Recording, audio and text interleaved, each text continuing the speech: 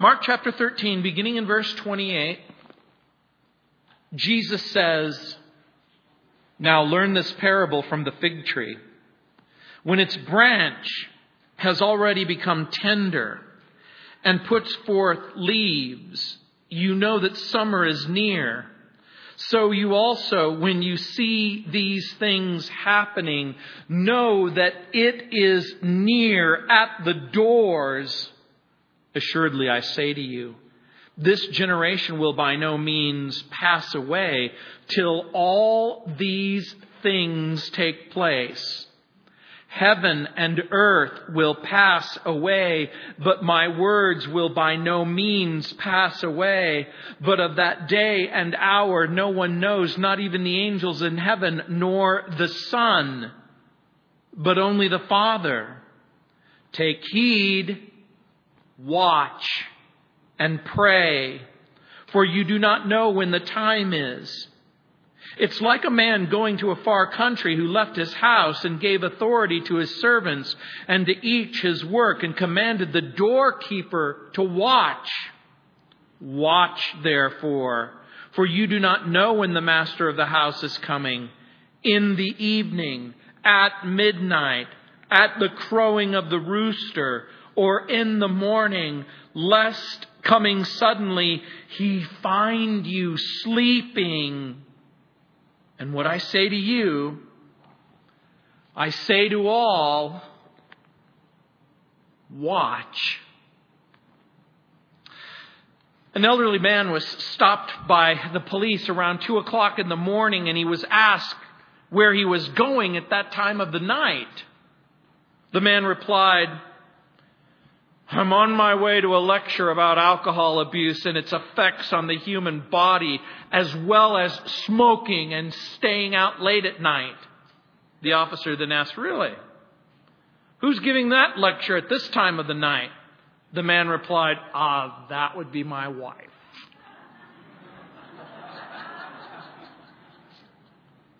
As you can imagine, there are lectures. There are warnings. Some are heeded. Most are not. For those familiar with Mark chapter 13 and Matthew chapter 24, they see in these passages a kind of drug of choice. It's sort of like a theological intoxicant, because they want to talk about the events leading up to the time of the end, and it makes perfect sense that you would want to know about these things.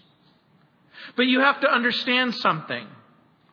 There is more to the chapter than just a laundry list of future things that will unfold. Jesus said, don't be deceived in verses 1 through 8. Don't be afraid in verses 9 through 13. Don't be ignorant in verses 14 through 27. And now Jesus warns us, don't be careless in verses 28 through 37. In chapter 13, Mark has Jesus making two prophecies. One about the Jewish temple. The other about the Jewish tribulation. Now Jesus speaks of two parables. One about a fig tree, its sign and significance. And then a parable about alert servants. And then he gives two reasons to remain vigilant because of the task that's at hand. Because God has assigned to each believer specific tasks to accomplish. And because of the time, the servant doesn't know when the master will return. And that means that watchfulness is required. So the emphasis of the text isn't on the theological minutia of trying to discern the identity of the fig tree or even the exact date of Christ's return. The real emphasis is on knowing, verses 28 and 29. Watching, verse 33, 34, 35, 37. Warren Wiersbe rightly says, quote, the parable of the fig tree stresses what we know. His coming is near. And the parable of the servant stresses what we don't know. when He will come. So coming events cast their shadows before. And so when we see some of the tribulation signs beginning in our day, like it says in Luke chapter 21, verse 28, we know that the clock is ticking. We know that the time is short. But the important thing isn't watching the calendar, but building our character. I know, people will make these kinds of sound effects just for dramatic effect. I think of the Mayan calendar. People ask me, well, what do you think of the Mayan calendar? December 21st, 2012. Just ask yourself this question. How many Mayans have you met? If they were that smart, they would have pretty much taken over the world by now. You know what? I don't give it a whole lot of stock. Just like I don't think... Remember, the Mayans also believed that the sun was a god, and that by slicing a person's chest open and then taking out their bleeding heart, they were satisfying the gods. Yeah, I don't give it a whole lot of credence.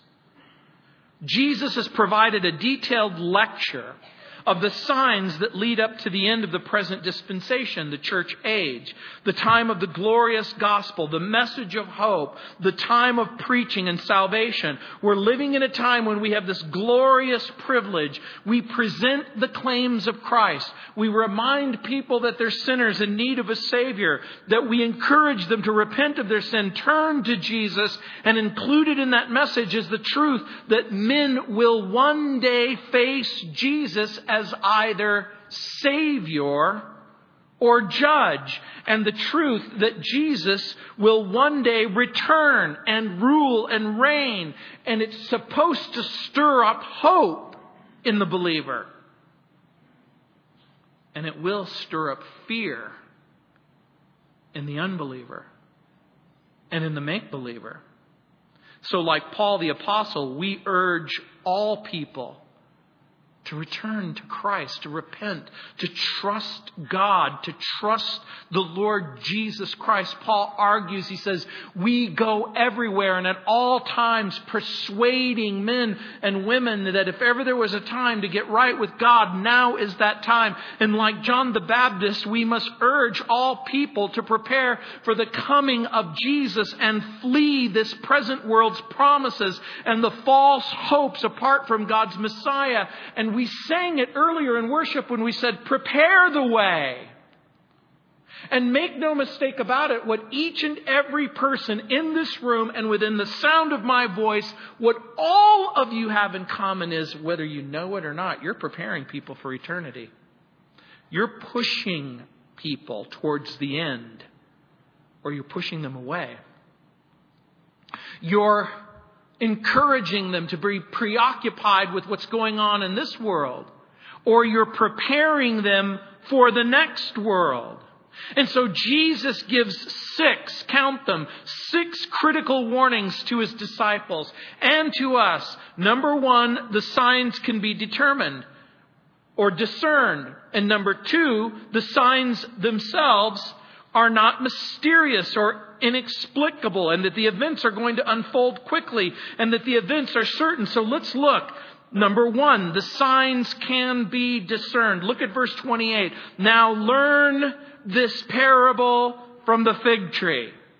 When its branch has already become tender, that is, when the sap begins to flow in the branch itself.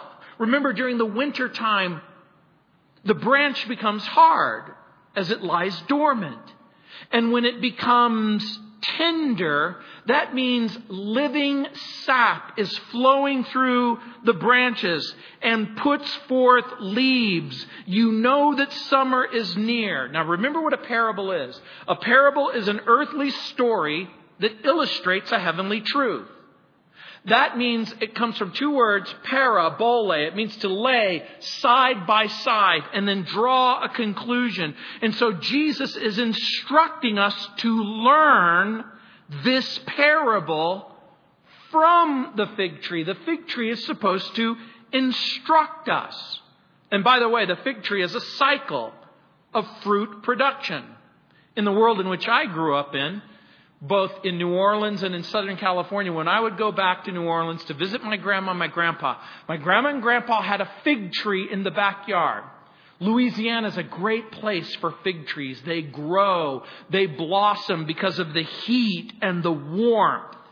Now, fig trees in the Middle East require a great deal of warmth to produce leaves and fruit at the same time. Just like most trees, the presence of new shoots indicates that the winter is ending and summer is approaching. What every humble shepherd boy, what every humble shepherd girl in the Middle East would be able to do is recognize that the signs of winter are over. The signs of spring and summer are coming. You don't have to have an advanced theological degree. You don't have to have a seminary class in eschatology to recognize and understand the signs of the times. And this becomes part of the point. We can understand what we've read. Jesus speaks of a tree lying dormant from a long winter. Now the tree begins to show signs of life. Some people have asked me, well, is the fig tree Israel? Not necessarily. You see, in the Bible, sometimes Israel is spoken of as a fig tree. But depending on the context, the fig tree can mean many things. Do you realize the very first tree ever mentioned in the Bible by name is the fig tree? And do you remember the circumstances and the context? Remember, Adam and Eve had sinned. And when they sinned, they realized that they were naked. And when they realized they were naked, they went to a fig tree, because they would sew the leaves of the fig tree together. So in that particular instance, a fig tree becomes a type and a picture of every false religion, every man-made religion, where a human being tries to cover themselves with their own righteousness in order to escape the scrutiny of God. Yes, Israel is sometimes used as a type and a picture in the Bible. And if that's the case, then clearly there was a time after the destruction of the temple where Israel is scattered, and then finally a coup de grace, if you will, between 131 and 134 AD, where the Bar Kokhba revolt takes place. Jews are scattered throughout the Mediterranean, and there in the Middle East, in the Levant, in that little strip of land south of Lebanon, north of Egypt, it is a wasteland. And then it unexpectedly, miraculously, comes back to life after a long, lonely winter. And so, Jesus gives us this parable, not so much to illustrate that the fig tree is Israel, but rather to illustrate that after winter comes summer, and that even the most simple person should be able to tell the difference between winter and spring and summer. And so in verse 29 it says, so you also, when you see these things happening, know that it is near, even at the doors. What things? All of the things that we learned from Mark chapter 13, verse 1, Jesus predicted the total destruction of the temple in verses 1 and 2. Checked off. Jesus predicted the appearance of false messiahs, verses 4 through 6. Check it off. What worldwide wars, verses 7 and 8. Check it off. Earthquakes and famines, verse 8. Check it off. Persecution of the godly, verse 9, verse 12, verse 13. Political and religious persecution, verse 9. Family persecution, verses 12 and through 12 and 13. Universal preaching of the gospel in verse 10. Maybe we can't check that off just yet. The gospel has gone out. It has gone out on every continent. The supernatural ministry of the Holy Spirit. The desecration of a third temple. In verses 14, 15, 16, unprecedented horror. Verse 17, 18, 19, 20, false rumors of Christ's return. Verse 21, 22, 23, fearful happenings in the heavens involving the sun and the moon and the stars. Cosmic events that shake people to the core. The coming of Jesus in verse 26. The gathering of Israel in verse 27. Think of it this way. Jesus predicts inevitable destruction. So watch and prepare in verses 1 through 4. International disorder. So watch and preach the gospel in verses 5 through 8. Inescapable difficulties. So watch and prevail under the pressure in verses 9, 10, 11, 12, 13. Inspired declarations. So watch and perceive, understand what it is that you're looking at. Important decisions in verses 28 through 37. So watch and pray. What's the watchword?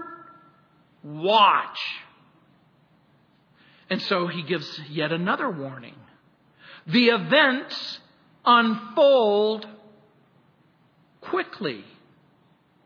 That's what it's saying. And we're going to find that out in just a moment. Look at verse 30. Assuredly, I say to you, this generation will by no means pass away till all these things take place. Remember what we've already learned in our Bibles. When we see the term assuredly, it's Jesus' way of saying, what I'm about to say to you is absolutely true. Does that mean that what he said earlier isn't true? No, he's drawing special attention. He's saying, special attention alert. This generation will by no means pass away till all these things take place. For the unbeliever, for the skeptic, for the apostate, for the wicked unbeliever, they'll look at verse 30 and they'll say, I told you. Bible's not true. Jesus isn't Lord. Jesus is a false prophet. Look, read verse 30. Assuredly, I say to you, this generation will by no means pass away till all these things take place. He's talking to Peter, James, and John, and Andrew. He's giving them this briefing, and Peter is dead, and Andrew is dead, and John is dead, and all of the apostles are dead, and everybody who lived in Jesus' day is dead. And when you come to 70 AD, they're dead, and another 1 million Jews died. And another were taken captive. And then 100 turned to 200, and 200 turned to 300, and 400 turned to 500, and 500 turned to 1,000, and it's 2012. And see, it didn't happen. So what do you say to the skeptic? What do you say to the unbeliever? What do you say to the apostate who says Jesus is a liar and he's a false prophet?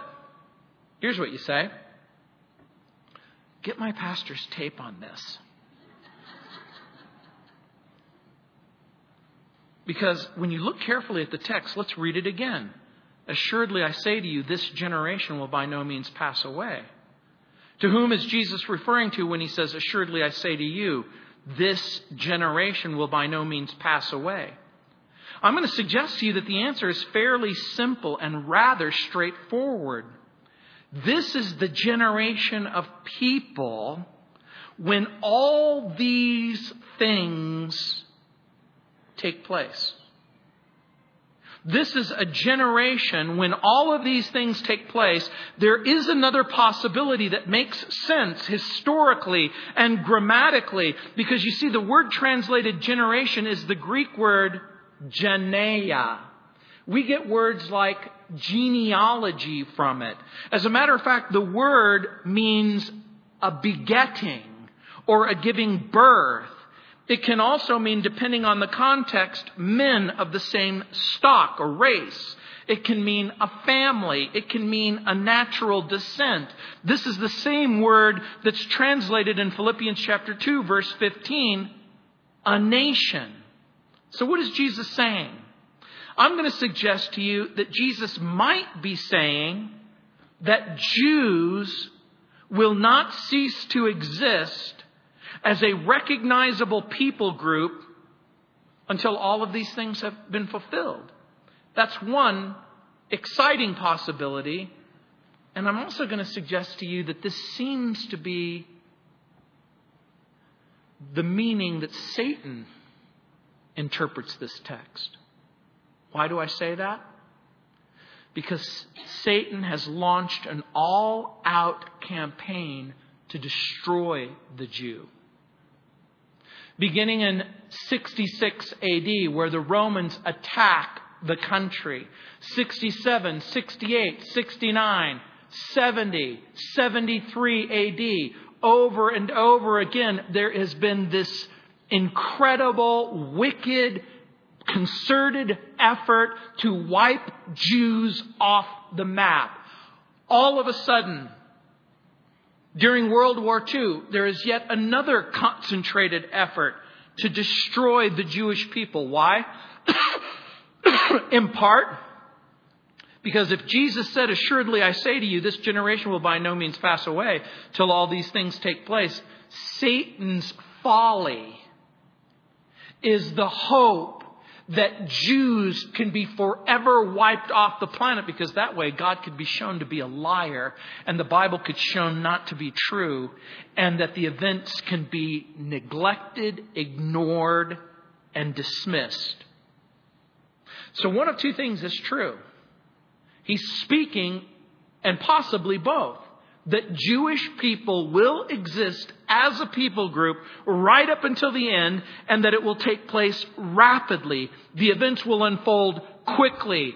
The end won't be a long, drawn-out process. In other words, just like we talked about earlier, are there always going to be wars? Yes. Are there always going to be earthquakes and famines? Yes. Are there always going to be all kinds of interesting things that are unfolding? The answer is yes. But when you see all of these things taking place all at once, it is going to occur rapidly and quickly. And by the way, since the end will not be a long, drawn-out process, that's what we look for. In the first generation after the death of Jesus, Peter, writing under the inspiration of the Holy Spirit, in 2 Peter chapter 3, verse 9, wrote, "The Lord is not slack concerning his promise, as some count slackness, but is long-suffering toward us, not willing that any should perish, but that all should come to repentance." Do you know what the holdup is? You are the holdup. I got saved March 3rd, 1973. Because God in his grace and his mercy was going to have mercy on my soul and save me. By the way, how many of you were saved in the decade of the 70s? Hands. Look around you. How many of you were saved in the decade of the 80s? Hands. Look around you. How many of you were saved in the 90s? Hands. Look around you. How many of you were saved from 2000 to 2010? Hands. Look around you. How many were saved from 2010 till now? Hands. Look around you. Oh, wait a minute. There's some hands that didn't go up. You are the holdout. You're what's prolonging this thing. Jesus is exercising patience, knowing that each day of his return, each day delayed, spells opportunity for the unbeliever and repentance for the make-believer.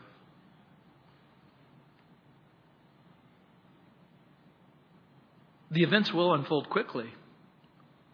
And the events are certain. Look at verse 31. Look what it says. Read it for yourself. "Heaven and earth will pass away, but my words will by no means pass away." Jesus reiterates the absolute necessity that these events are certain, that all of the predictions must come to pass. And remember the theme of Mark chapter 13. It is the literal, bodily, physical return of Jesus Christ in glory. The physical universe had a beginning, it has a middle, and it has an end. But the words of Jesus have a life of their own, and they must survive.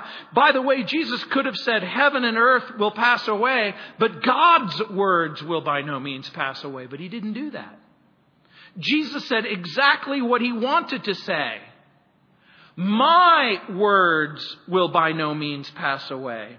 What did he mean? Did he mean that Matthew would copy his words, and Mark and Luke and John, and that people would gather in every generation and they would come together and they would speak the words of Jesus? I don't think that that's what it means. I think what Jesus is doing is he's making the dramatic statement that his words carry the same weight and power as the very declaration of the Word of God, because he is in fact God.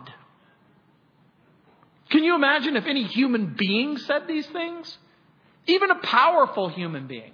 Can you imagine if a former famous president said, heaven and earth will pass away, but my words will never pass away? And see, you're laughing because of the absurdity of the statement. That's crazy talk. It is crazy talk if it's coming from anyone other than Jesus. If Jesus were simply an ordinary man, his words would be outrageous and unbelievable and worthy of utter condemnation. And then Jesus makes the statement that the exact time is unknown in verse 32. Look what it says.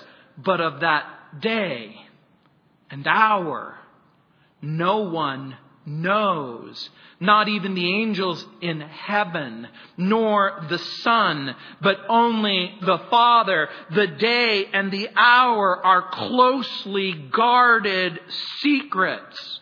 Jesus said, but of that day and hour, no one knows. Harold Camping says, I want to know. Edgar Wise-Knott, who predicted that Jesus would come in 1988 and then again in 1989, he said, I want to know. And by the way, when a person's name is Wise-Knott, that should be like a red flag to you. You should just go, I'm not going to really listen to anything you have to say.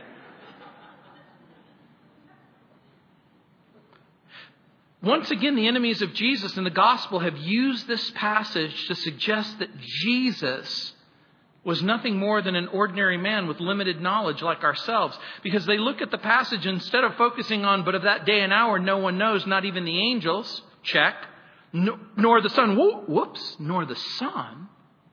How is it possible for the Father to know something that the Son doesn't know?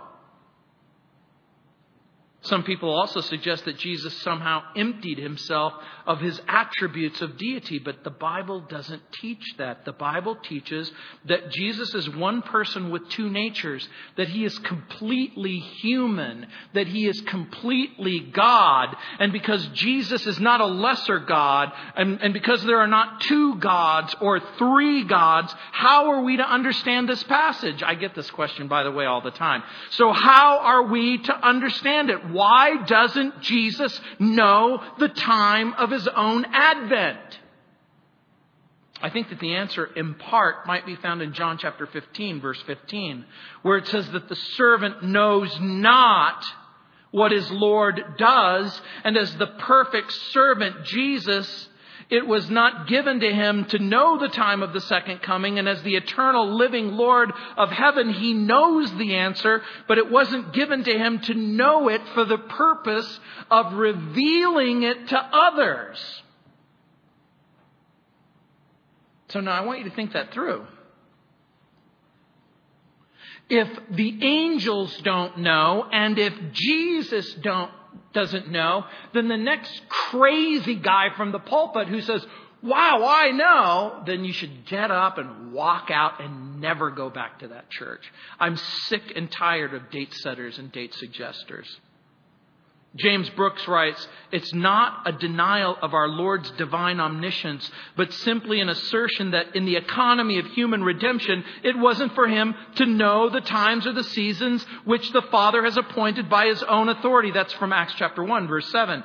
Jesus knew that he would come again, and he spoke often of his second advent, but it did not fall to his office as Son to determine the exact date of his return, and hence he would hold it up before his followers as the subject of constant expectation and desire. This information is supposed to flood you with a profound sense of wanting to live each moment like it could be your last. We used to sing when I was a kid, "The Master went away from us 2,000 years ago. He left us with his promise to return. How our hearts do long for him. We miss the Master so. We must keep the faith and let the fire burn." We're hard pressed to come up with an answer that satisfies everyone. But whatever the answer to this question is, the time of the second coming is unknown. If no one knows, if the angels in heaven don't know, if Jesus was reluctant and refused to voluntarily impart the information to Peter, James, John, and Andrew, it is ridiculous to conclude that so-called prophecy teachers think that they can come up with the answer. You know, I have a file. In the history of the church, literally thousands of people have made hundreds of false predictions that date from AD 44 all the way to the present time. Again, Harold Camping. Again, Edgar Weisnot. Date setters usually have an elaborate scheme for their failed prophecies. Hippolytus calculated that 5,500 years separated Adam and Christ, and that the life of the world was 6,000 years. And so in 234 AD, he got out his primitive calculator and he determined that there were 200 years left in human history. Was he right or was he wrong? Wrong. Christopher Columbus in 1490. See, most people don't realize that Christopher Columbus didn't just embark on an adventure because he thought it would be great to have a great adventure. Christopher Columbus literally believed that the end of the world was drawing near and that God had commissioned him to bring the gospel all around the world. If you go to 1500, 1550, 1560, 1590, 1600, 1660, go back 1000 AD, predictions made. William Miller, 1843 and 1844. Thomas Parker, 1859. Charles Taze Russell predicted the rapture in 1910 based on his false following of William Miller. Then he predicted that it would take place in 1914. The late Moses David, or better known as David Berg, who founded the Children of God, predicted that in the 1970s, a comet would rush towards the United States. And in the middle of the 1970s, it would hit our planet and disco would die forever. Yeah, he was right about disco not lasting. But he was wrong about the comet. Those who practice this kind of eschatological divination using complex calendar codes typically don't even know about calendars. You know, I've made it a study. I'm fascinated by Babylonian calendars, and I'm fascinated by Roman calendars, and I'm fascinated by Greek calendars. And the reason why I'm fascinated by this, many of you know that I collect coins. And as you know, in coins in the ancient world, they didn't say, 450 BC. The way they calculated time was usually regnal ascension. That means when an emperor took a particular position at a particular time. Most date setters have no idea that from 100 BC to 2000 AD, a lot of strange things have happened. For instance, did you know that in 46 BC, the year was 445 days long, and we don't know why? Do you realize that there was no year zero? They just didn't include it. In 1582, when we switched from the Julian calendar to the Gregorian calendar, it went from 360 days to 365 days. There's a list of 242 dates from 44 AD, which is Theudius, who declares himself to be the Messiah. He takes 400 people into the desert. He's beheaded by the Roman authorities, according to Josephus. And then, almost without exception, there have been wacky, crazy people who have predicted the end of the world. Here's what someone told me a long time ago, and I never forget it. And it's been healthy and helpful for me my whole life. He said, Gino, prepare your life in such a way that God is calling you to a lifetime of ministry. But plan and live your life as if Jesus could come back at any moment. And this is why Jesus says we're compelled to watch and to pray. Look at verse 33. Jesus says, I want to warn you, take heed. That's what take heed means. Take heed means warning. Watch, pray, for you do not know when the time is. What could be clearer than that? Jesus doesn't say, take heed, watch and pray, for you know exactly the time. You don't. Now, I don't want to see a show of hands. But how many of you, if an angel came to you and said, I'm going to reveal to you the exact day, the exact hour, the exact year of your death. I'm going to tell you the year, the day, the hour.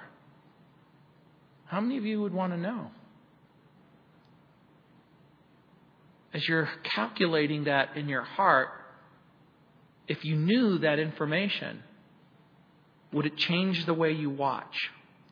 Would it change the way you pray? Would you begin to take seriously your life? Would it take on a whole new dimension? Or does the reality that you don't know the year and you don't know the month and you don't know the day, does it create within you maybe a false sense of security? Maybe. But it also gives you a great sense of enjoyment. You can live your life as if the Broncos are going to win this afternoon. Because you know there's a game. So those who practice this kind of crazy divination are in big trouble. So Jesus couldn't make it any more clear. Watch and pray. And he gives the reason for watching and praying because you don't know when the time is. And that's what we've been worshiping. We watch and we pray. And the reason is because Jesus knew that there's something really wrong with us. We're given to apathy and indifference and lethargy. The warning is given because we have this dangerous habit of falling asleep. I see it all the time in church. The moment I mention the word Jesus, sin, salvation, get right with God. I mention the Broncos, everybody perks up.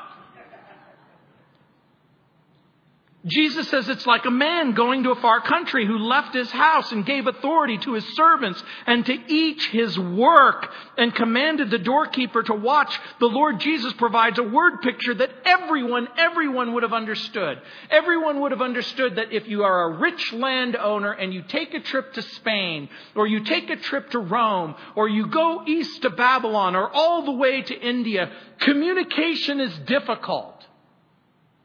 And because communication is difficult, you don't always know everything that is going on.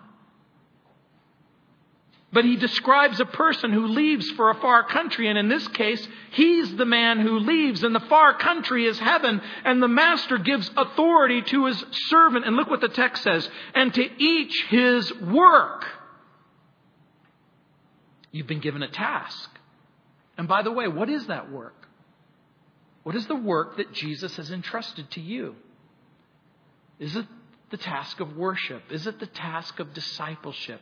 Is it the task of evangelism? What is it that God has called you to do? What is the meaningful contribution that you make to the human race? How is it that what you do makes this place a little bit better place to live because of the health that you bring, because of whatever it is that God has entrusted to you? But here becomes the point. The master gives the authority of the servants to watch and not to neglect the work. Work was given by the master to his servants in his absence, and the trusted servants were expected to fulfill their responsibilities and reap the reward when the master returns. And clearly, the doorkeeper was the lookout. The doorkeeper was to keep watch. Have you heard any news? Have we heard, is the master coming closer and closer and closer? And usually they had means of communication. Is he 1,000 miles away? Is he 500 miles away? Is he 200 miles away? Look what it says in verse 35. Watch therefore, for you don't know when the master of the house is coming. In the evening, at midnight, at the crowing of the rooster, or in the morning. In the parable, Jesus mentions 4 periods of time in the ancient world. Evening, midnight, dawn, morning. Let me ask you a question. Do you think Jesus expects everyone to stay awake every moment of every day? That can't be it. If you stayed up for just 2 days in a row, all of the visions in Mark 13 would come to pass. You'd go. You would be in an altered state of consciousness. You would see things that really aren't there, and you would hear things that really aren't there. He doesn't mean never rest. So what does he mean? Jesus is making the point that the servants are to retain a constant vigil and be in a constant state of readiness for the master's return. Some of you, like me, have a son or a daughter or a mother or a father overseas. And when you have a mother, a father, a husband, a son overseas, you wait for them to return. You prepare for their return. You make sure that they have a home to come home to. You make sure they have a place to sleep and food to eat. You long, you sense the expectation. You want them to come back. And that becomes the point. You set a vigil and your life begins to revolve around when that person is coming home. But will the coming of Jesus be inconvenient for you? Is it interfering in your well-laid plans? Is it wrong, by the way, for you to want to be married? Of course not. Is it wrong for you to want to have a job? Of course not. Is it wrong for you to want to pay down your bills? Of course not. You are to work in the work that God has entrusted to you, but you can't allow the work to mess up your priorities, because if your priority doesn't consist in the reality of who Jesus is and your obligation and responsibility to Him, then your priorities are messed up. Will the coming of Jesus be inconvenient for you? Will you need a few moments to freshen up? Will you need a few moments to clean the temple? Will you need a few moments to clear out the cobwebs that have grown near the altar of your heart? This is the warning. The warning is clean out the cobwebs right now. Freshen up the temple. The Master went away from us 2,000 years ago. He left us with His promise to return. How our hearts do long for Him. But look at the warning that Jesus gives in verse 36. Lest coming suddenly, He find you sleeping. Do you know what narcolepsy is? Narcolepsy is It's a nervous disorder. It's a nervous system disorder. It is a condition where you suddenly and unexpectedly find yourself asleep. We don't exactly know all of the causes. There's a lot of things that have been introduced as possibilities that might cause this sort of disorder. But there's a spiritual narcolepsy where people fall asleep when it comes to God and when it comes to Christ. They fall asleep when you mention sin. They fall asleep when you mention the Savior. They fall asleep because they're preoccupied with this world and what this world has to offer. And what happens? What happens when a person begins to care only about this world? How will I get a job? And how will I pay the bills? And how will I make the mortgage? It's not wrong for you to want to have a job, and it's not wrong for you to want to pay your bills. But we have to come to a place where instead of being short-sighted and apathetic, that we look for the Master. Some of us experience spiritual narcolepsy not simply because we're apathetic and indifferent. Sometimes it's because we need to change our mind. We've grown oblivious to the fact that God knows who we are and what we're thinking and what we need. We lose hope that God will somehow forget His promises and His warnings. We entertain false notions about God, and then we entertain false notions about ourselves. We think that God will overlook our wickedness, our apathy, our indifferences, and our lethargy. We think, well, I'm healthy and I'm blessed. Why would God allow a healthy and a blessed person to continue in health and blessing if there was something wrong? But there is something wrong. There's something wrong inside of our hearts. We deceive ourselves and we kid ourselves thinking that there's something about us that's worthy of honor and praise and glory. And then we remember that that's just simply not true, that we're sinners saved by grace. And so Jesus says in verse 37, and what I say to you, I say to all. Look what it says, not me, this is Jesus. What I say to you, Peter, James, John, and Andrew. And now he says, I'm saying it to everyone. I'm saying it to everyone in every generation. Watch. The word is Gregorio. It means to stay awake. It means to keep alert. It means to be vigilant. But it also contains the idea of passion and motivation. You know what I've never seen? I've never seen, as I've boarded planes, especially in the middle of the flight, or in the takeoff and the landing, I've never seen the pilot asleep. Going, they're alert, awake, ready to fly. I got to go to a Bronco game earlier this year. You know what I didn't see in the stadium? Not a single person sleeping. When the quarterback would throw a pass and the receiver would get the, can you imagine these people are jumping up, they're shouting, they're screaming, and a guy going,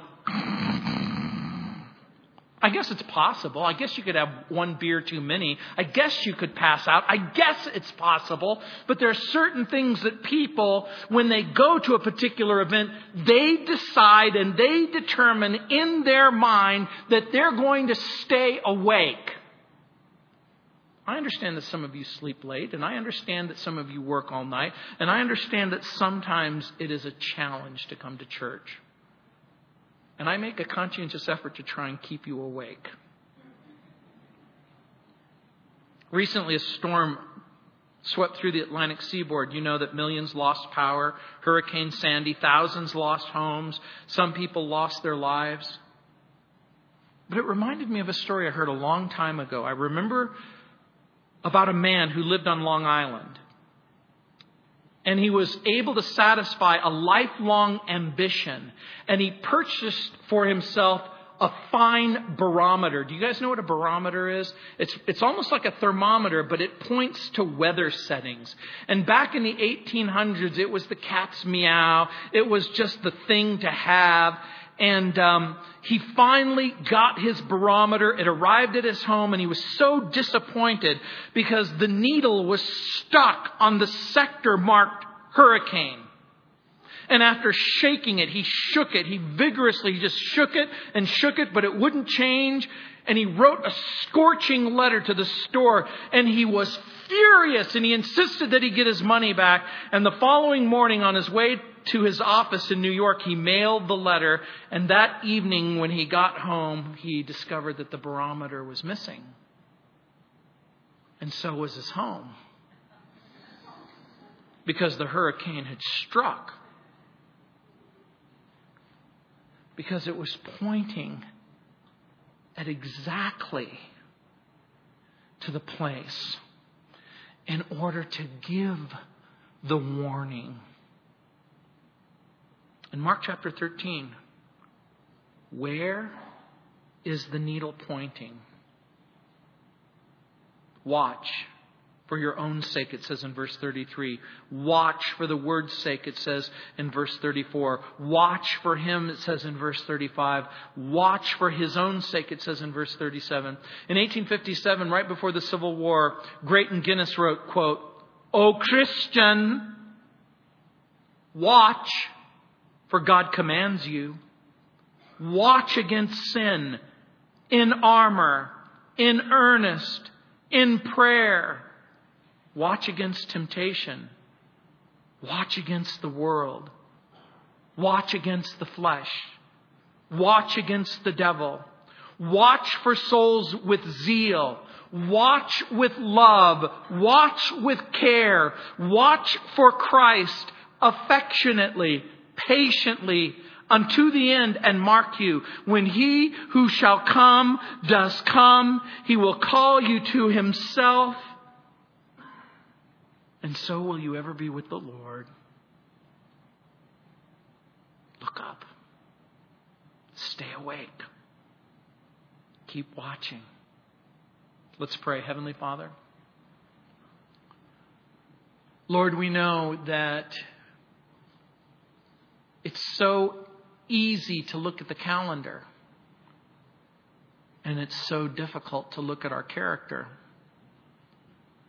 It's so easy to look at the signs of the times, and it's so hard to reflect on the apathy and the indifference in our own heart. Heavenly Father, we pray that you would awaken within each and every one of us a deep zeal and desire to do what it is that you've called us to do, and to be found in the place that you've called us to be, and that we could be about our Father's business, so that when Jesus comes, we can say, everything is exactly as you want it. Welcome. Welcome back. In Jesus' name, amen.